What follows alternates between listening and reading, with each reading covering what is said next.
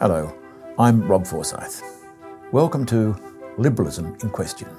In this half-hour podcast series from the Centre for Independent Studies, we explore questions and challenges to liberalism today. My guest today is Chandran Kukathas, who is the Lee Kong Chang Chair in Political Science and the Dean of Social Sciences at Singapore Management University. Chandran is an Australian, but he's also worked in the United States, in the United Kingdom, and here in Australia. Chandran, welcome to the program. Thank you, Rob. Nice to be here. Have you always been a supporter of liberalism? I think yes. Of course, it's not easy to account for when I first came to these views, and certainly for a long time, certainly when I was in high school, I didn't really know the term. And for a while, I thought I would like to become a Marxist. Even in my early days at university, I think I thought I would end up being a Marxist historian of one sort or another. But looking back, I can see that all of my intellectual and philosophical commitments and orientations were essentially liberal. I just didn't know the terminology. I thought that I might have been a Marxist because the theory sounded cool, and some of the commitments of it to human equality and the prosperity and future of the world looked like they were compelling ideas that I needed to get to know. But as I studied, I think I discovered that I was really a liberal. Can you say what it was about Marxism as you got closer to it that you realised that although it was promising good things, it was not the way forward? Well, it really happened in my last year at university. I was primarily a history major. I ended up doing combined honours in history and political science. And I planned to go on to write history, but basically fell in love with political theory in that last year. When I studied political theory that year, we took a course in political science methodology, and I was introduced to the ideas of Karl Popper, who was, at least in some parts of his work, a critic of Marxism, primarily on methodological foundations. My history class was run by a couple of professors who were very sympathetic to Marx and Marxism as a way of studying history. I wouldn't say they were Marxists themselves necessarily, but I was one of the few people in the class who knew Marx and Marxism quite well, having read a lot in political theory in the political science department. But after I read Popper, I started to become much more critical of it as a doctrine for methodological purposes. I suddenly started seeing the idea of a philosophy of history as just implausible, or the idea that there were philosophical trends or historical developments that could be predicted is simply... You're thinking perhaps of... I concluded it was a kind of functional explanation that didn't work. And that more or less killed off my budding Marxism. I'm a great fan of Popper as well, actually, and I think his Poverty Historicism and the Open Society and its enemies. Those are the two works that shaped I thought so. I wouldn't say it was a conversion because there was nothing much there to convert in the first place. But in those days, I was a staunch advocate of the Australian Labor Party. I was there on the steps of Parliament House in 1975 when the Prime Minister stepped up and referred to the Governor General as someone who needed, saving, and referred to the Prime Minister as Kerr's Kerr. And I was outraged, and I think then I saw myself pretty much as a good socialist, but without knowing any of the theory. But all that changed over the next couple of years. There is a saying, as I attributed to George Bernard Shaw, that if you're not a socialist as a young person, you have no heart. If you are as an older person, you have no head. I'm sure you seem to have lived that, actually. Yes, I think so. I mean, I'm less critical of socialism in many respects than, say, I might have been in my middle-age years, now that I'm in my 60s. I mean, I'm still pretty critical of it, but I don't think I've ever been really critical of the motivation of socialists. I think I still share that motivation. You want the world to be a better place. You want human beings to live better. You want them to be free. And Marx, after all, was ultimately concerned mostly about human freedom. And I think that's what liberalism is about, essentially. It's about human freedom. The emphases are different and the analysis is different, but that's really what it's concerned with above all. Yes. I think you're making a good point here that those who want to defend liberalism are doing so because they believe it is the better way for humans to flourish, not simply as a principle in itself.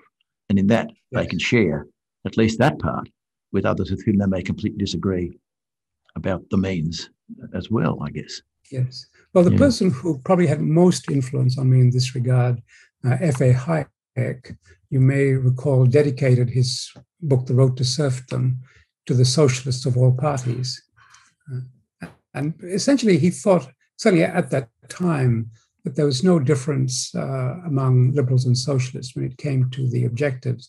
The differences were differences of method, if you like. I don't think that's quite right. I think there are also substantial differences of moral emphasis. And anthropology too. I think there's something in this series we've noticed that many have said that one of the essence of liberalism, it's not utopian in the way in which some other movements are, and therefore, in a sense, more patient and less liable to invoke, not always, of course, but less liable to invoke violence and terror to achieve the liberation of human beings.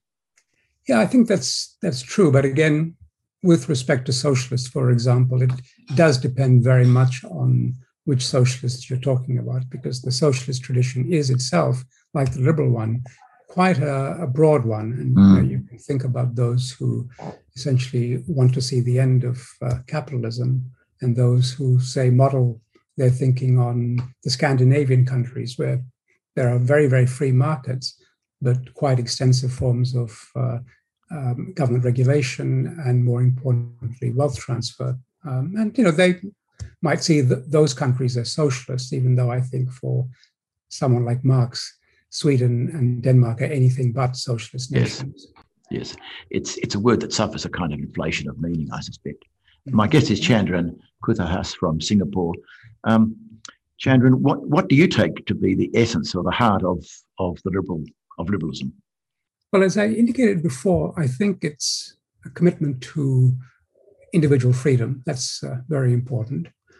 But it's also equal freedom, because unless people are all free, then what you're talking about is something quite different. You may have a world, for example, in which only a certain race is free, or a society in which only the ruling class is free and everybody else labors, whether at worst as a slave or at best as someone subordinate.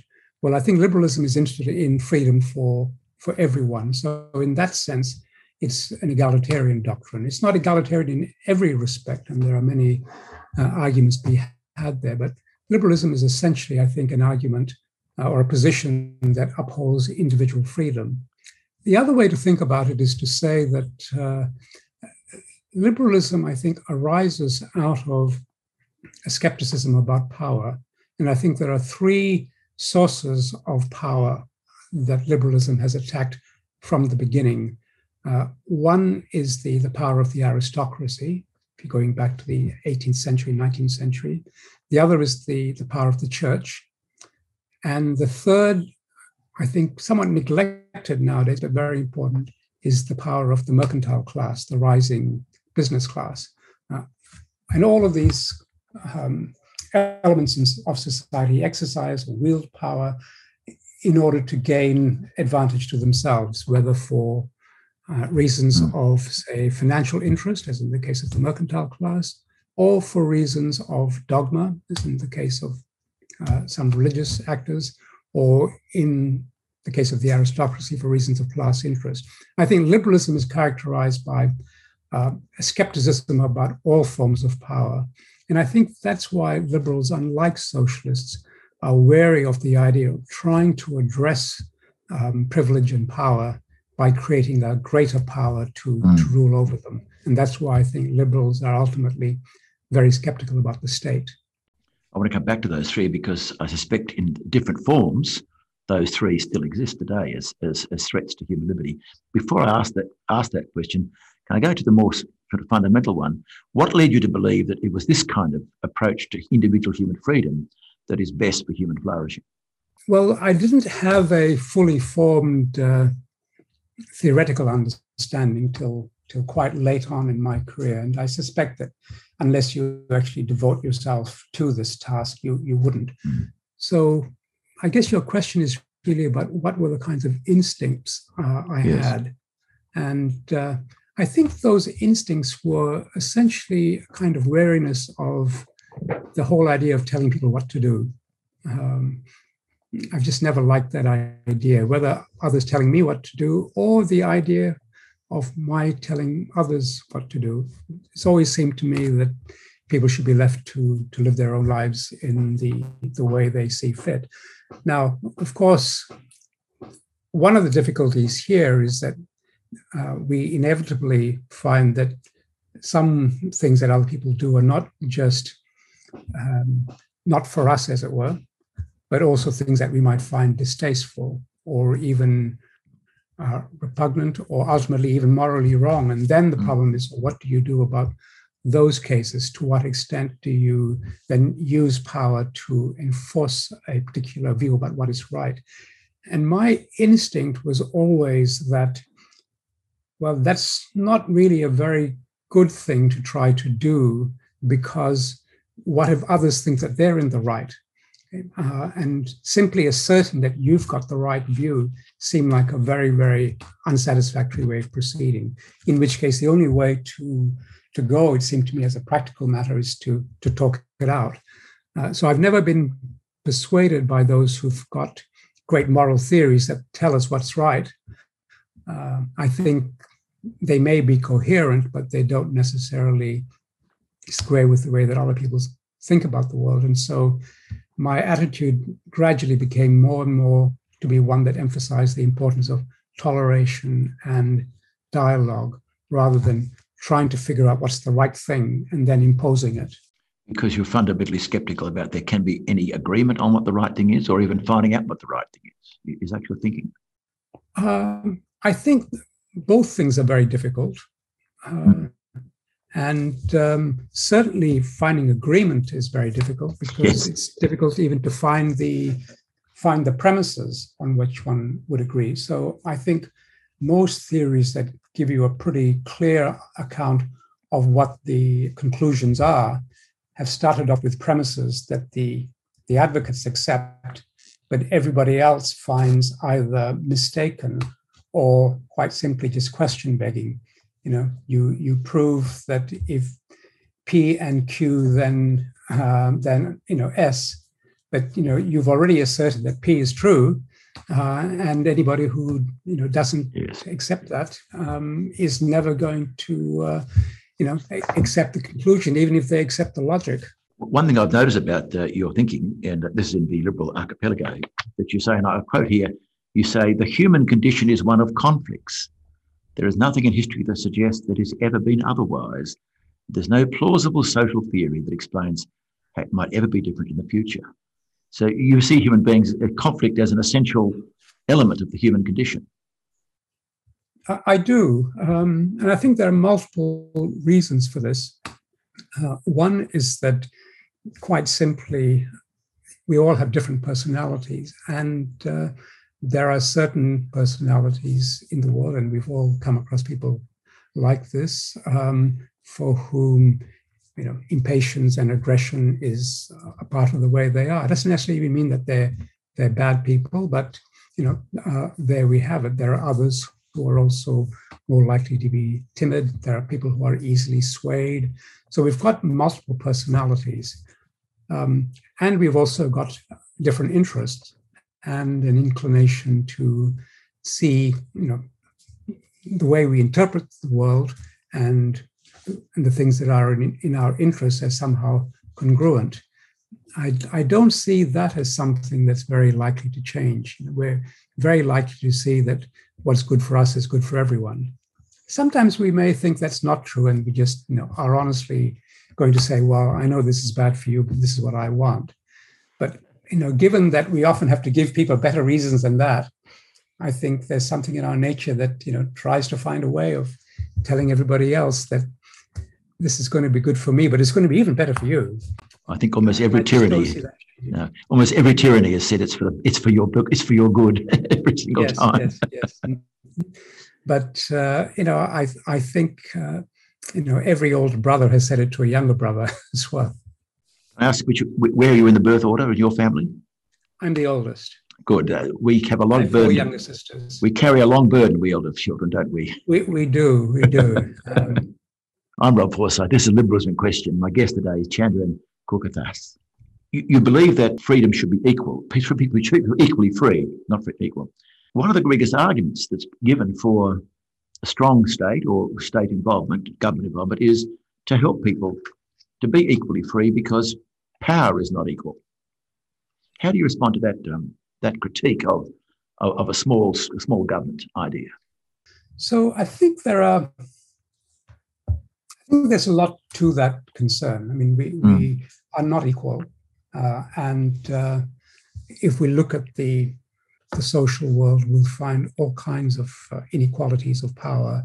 Some of them derive from differences in our natural ability. Some of them derive from our good fortune, perhaps in where we're born. Some of it derives from the ability of some people to game the system, take advantage of the rules to their own advantage. And ultimately, there are people, both individually and in concert with others, say as corporations or other institutions, who are able to change the rules to their advantage. And over time, I think there is a tendency for inequality also to manifest itself. On the other hand, there are also forces that work against inequality, because when one course of action looks like it's productive or advantageous, the tendency is for everyone to jump on that wagon, do the same thing, produce the same goods that others want, and so on. But at that point, the problem is that those who've got the starting advantage have a very, very strong interest in keeping people out, stopping them from joining in, stopping them from coming to get a share of the pie, so to speak. And you just think about corporations. They spend a lot of their money making better products and a lot of their money trying to stop other people entering the market. That's just the way of the world. That's okay. So one reason why I think a lot of people think that what we need, therefore, is some authority to step in to sort all this out and equalize is perfectly understandable. The problem is that it's not clear how we deal with the fact that all of those people who are taking advantage of the way things are going to be equally adept, if not more adept, because they've got more resources, at using this additional power to their advantage. I don't see any reason why, let's say, the state won't be captured by these people who will then use it to their advantage. Now, this is not to say that, okay, what we've got to do now is just get rid of the state. We can't get rid of it any more than we can get rid of the weather. It's there. So the question for me then is, to what extent should we put our trust in this institution? And to what extent should we try to initiate reforms that break down and spread political power and economic power? And that's the way that I tend to look at the world. So I'm very wary of any proposal that says, okay, what we'll do is give one kind of source of power greater authority, greater power to fix things in a way that's going to advantage everyone, which is not to say that every government is simply nakedly self-interested and nothing but. There are great differences among governments across the world. And to the extent that there's any policy that's being pursued, I would say, let's look at it. Let's look at how it affects the worst off in society, and push for those that are going to benefit the worst off in the long run. But as I say, I'm generally skeptical about this as a general strategy. It's a case of doing the best with what we've got, but not doing it in such a way that's going to increase the amount of power that's concentrated. I can see that, Chandra, that you're trying very hard not to be ideological, as it were, in these matters. It's not so much that I'm trying not to be ideological. It's more that, I don't want to turn around and say, well, look, liberalism is not an ideology. I don't think that gets you anywhere. If someone sees it as such, no, then that's the end of it. But what I don't want to suggest is that we should start our thinking by saying, okay, this is the label I operate under. These are the fixed convictions that are under that label, and we're going to derive every bit of analysis we have from that ideological position and repudiate or reject everything that comes from another ideological view. If you present me with something else that's, an ideology and say these are its arguments and conclusions, I would rather just question or, and analyze them in their own terms rather than just say, well, that's just socialism, so I'm not going to think about it. Because it could be argued, thinking of the three sources of central power which liberalism critiques, as it were, crown and aristocracy, ecclesiastical authority, and the mercantile authority. And it's often been through the breaking up, not the breaking up of trust, the forcing of conditions and so forth upon the rampant capitalism of the 19th century that helped create much greater human flourishing. Do you think that was all justified? The notion of the state having to make sure there is genuine competition and to try and break the mercantile class, which tends to, well, as you said, aggregate more and more power to itself. I think that would be too quick an analysis, right? Simply because I think the results have been mixed. On the one hand, states have broken up some forms of, let's say, of monopoly, but not always to everyone's advantage, because if there are natural monopolies, that's not necessary to everyone's advantage. Sometimes they've broken up some powerful corporations, but really because they were goaded into it by other powerful corporations. So, when you look at the fallout, you have to ask, well, has this been in the end to the advantage of everyone, or has it been disproportionately to the advantage of some other, corporate institutions? So, to give you a kind of practical example in the area of immigration reform. In the United States, for example, in the 1990s, under the Clinton administration, there were a number of steps taken to make sure that certain corporations were not hiring cheap labor and making profits off them. And in the end, a lot of those immigrant workers were deported because they were found to be working illegally and so on. But the imperative for this came from a number of other corporations who discovered that those companies were actually doing better than they were. And they themselves wanted immigrant labor, but they didn't want this company to have immigrant labor. So this was a way of getting rid of some of the competition. And then what they did was they petitioned Congress for a guest worker program so they could import their immigrant labor. So yes, on the one hand, the government took apart a certain element of corporate power, but really what was behind it was another side of corporate power. So I think one always has to look at different aspects of the. Be suspicious of ulterior motives. If I just shift the focus just a little, you've worked in United States, Kingdom here. You've seen a very wide range of different societies. I would ask: is liberalism will vary very much depending upon the cultural context in which it lives? You want to comment on that in your own experience, perhaps? It does, and I think it's partly because the liberal way of institutionalizing politics is something I think that has spread right around the world. So you'll find it in places like Malaysia and Singapore, as well as in Australia and Great Britain and the United States.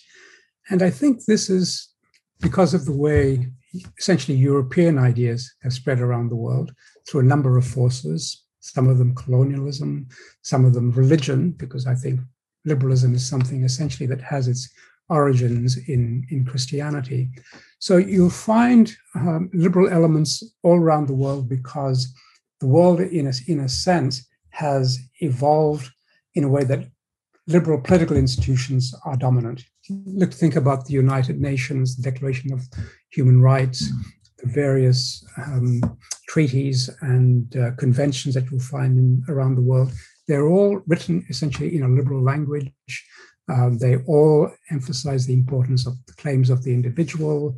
They all emphasize the importance of containing power. They all emphasize equality and so on. These are all liberal ideas. It's not that you won't find any hints of these in India or China or other parts of the world, but the formulation is Western, it's European, it's Christian. So in any country that has some of that heritage, you'll find a certain measure of liberalism. Even in Singapore, where in a sense liberalism is explicitly disavowed as a matter of public philosophy. They see themselves as more communitarian, if you like. But that liberal element is there.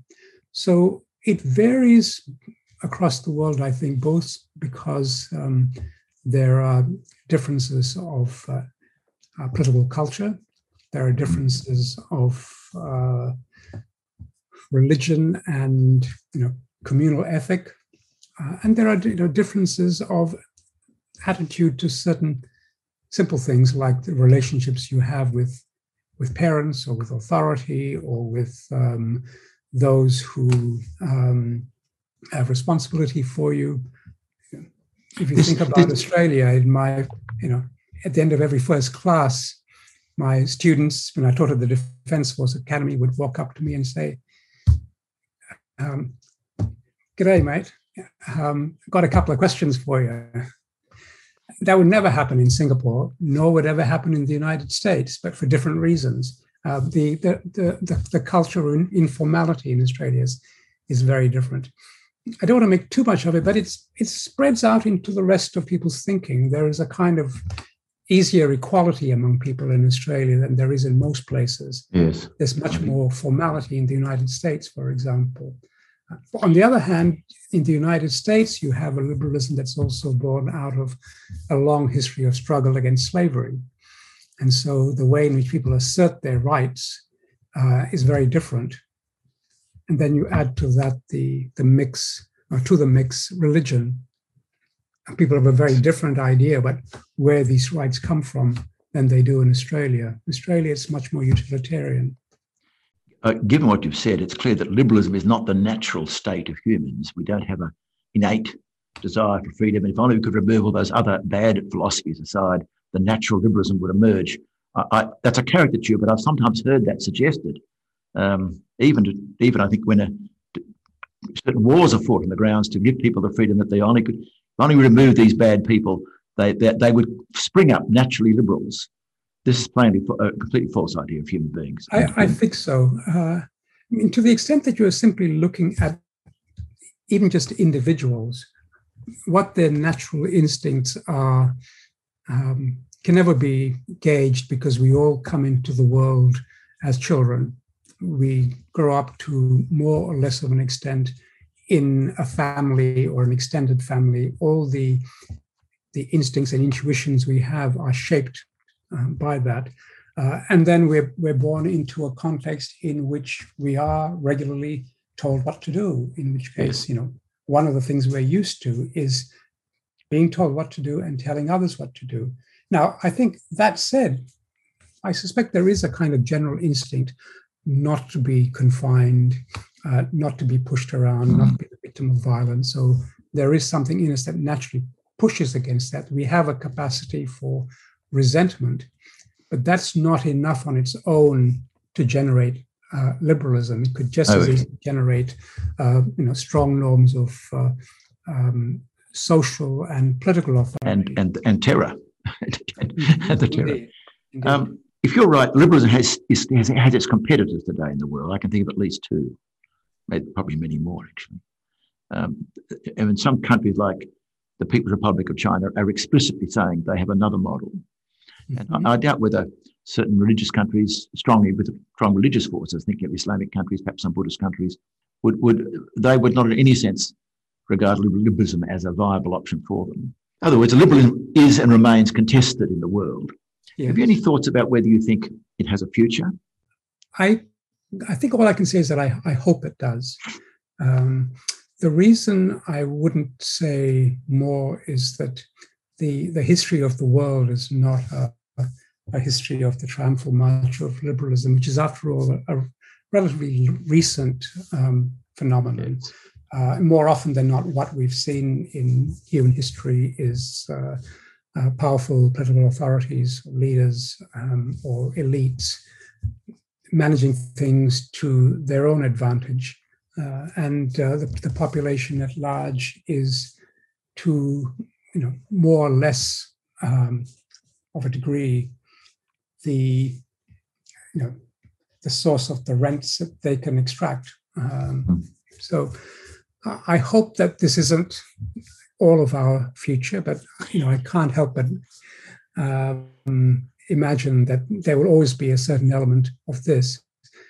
At the same time, though, I think there are in all of the traditions you've mentioned elements, both practically and philosophically, that push against this. So you mentioned China, for example. I mean, the existing government of China is very strongly anti-liberal. I don't know that that's the attitude of the population, except to the extent that they've been fed a story about the dangers of not having strong, purposeful, elite rule. But there is in the Chinese tradition both, the authoritarian version of Confucianism, but also the Taoist tradition, which is much more skeptical about authority, much more skeptical about not just political authority, but of all kinds of confining institutions. I would hope that those sorts of attitudes, which have that imagine freer ways of being, will somehow come to the fore, particularly as people get more prosperous and so on. Similarly, in Islam, I mean, we've got very authoritarian forms of the doctrine, but we've also got the Sufi tradition, which is much more mystical, much less authoritarian, which sees the world, very differently, and of course has been subject to violent and critical attack. And you can say the same again in India, even if you just compare the two traditions embodied in the Mahabharata on the one hand and the Ramayana on the other. If you look at the character of Krishna, you have a much more, playful and light-hearted character. If you look at Rama, then, you've got a much more serious fellow who has his wife march across burning coals to prove her fidelity, never thinking for a minute that she might ask him to do the same. All these traditions have these different elements. And there is, so you're saying in some sense, in fact, perhaps it's the very diversity you think always exists in the world is giving you some sort of hope that the authoritarians can never tie everything down. They will never do that. I think the worry, though, still is that they might do an enormous amount of damage. And I think this is particularly a worry in the modern world, in a way that I think it wasn't in the ancient. Partly because the capacity of states, political authorities to control the ordinary population was very limited. I mean, the Roman emperors could act pretty viciously and harshly on the Roman elites, but much, much less so on the everyday population, except to the extent to which they could tax and extract, benefit and so on from them. But now we live in a world in which, every state can pinpoint your position, both geographically if they want to, but also in terms of your social life to a very high degree of precision, which gives them a much greater power coming from their capacity for surveillance. And, they don't need to find tax farmers to get some money off you. It all goes out of your pay packet, whether you like it or not. Yes. That's Does this mean? World, I think. Yes, I take your point. And it is alarming. I think it is alarming. As we draw this discussion to an end, can I ask you, does this mean that, in fact, liberalism needs more champions? That there's a way in which liberals tend, on the whole, to be fairly relaxed about freedom. And I wonder whether both in the West, where there are some challenges from what's loosely called identity politics, we can't open that door today. But in the world itself, it's so very much contested. Does it need more champions? Do we need to take it less for granted and stand up for it? I think so. That's essentially what I do in my professional life. That's what I see myself as concerned with, being an advocate for this way of thinking, but not so much by trying to simply be an advocate of already existing ideas, but more by thinking about the nature of the ideas, the applicability to the new world, and how they might need to be restated for a modern audience, restated in a way that addresses the nature of the modern world. So that's what I see myself as doing. But there are lots of other ways of doing it. I think CIS has been, to my mind, one of the great champions of liberalism in Australia, since Greg Lindsay founded it back in, I think, 1976. And I've always been very happy to be a contributor to that exercise. Well, that's very kind of you, and I thank you very much for your time, valuable as it is, and for your insights. It's been very helpful indeed. I've been speaking with Chandran Kukathas, who's the Lee Kong Chang Chair in Political Science and Dean of Students in Social Science at the Singapore Management University, and we've been speaking together on the questions around liberalism. This has been another podcast from the Centre for Independent Studies. For decades, the CIS has been an independent voice working to deliver evidence-based policy within a classical liberal framework. We rely solely on the generosity of people like you for donations to advance our cause. Head to cis.org.au to see how you can get involved. I'm Rob Forsyth. Thank you for listening.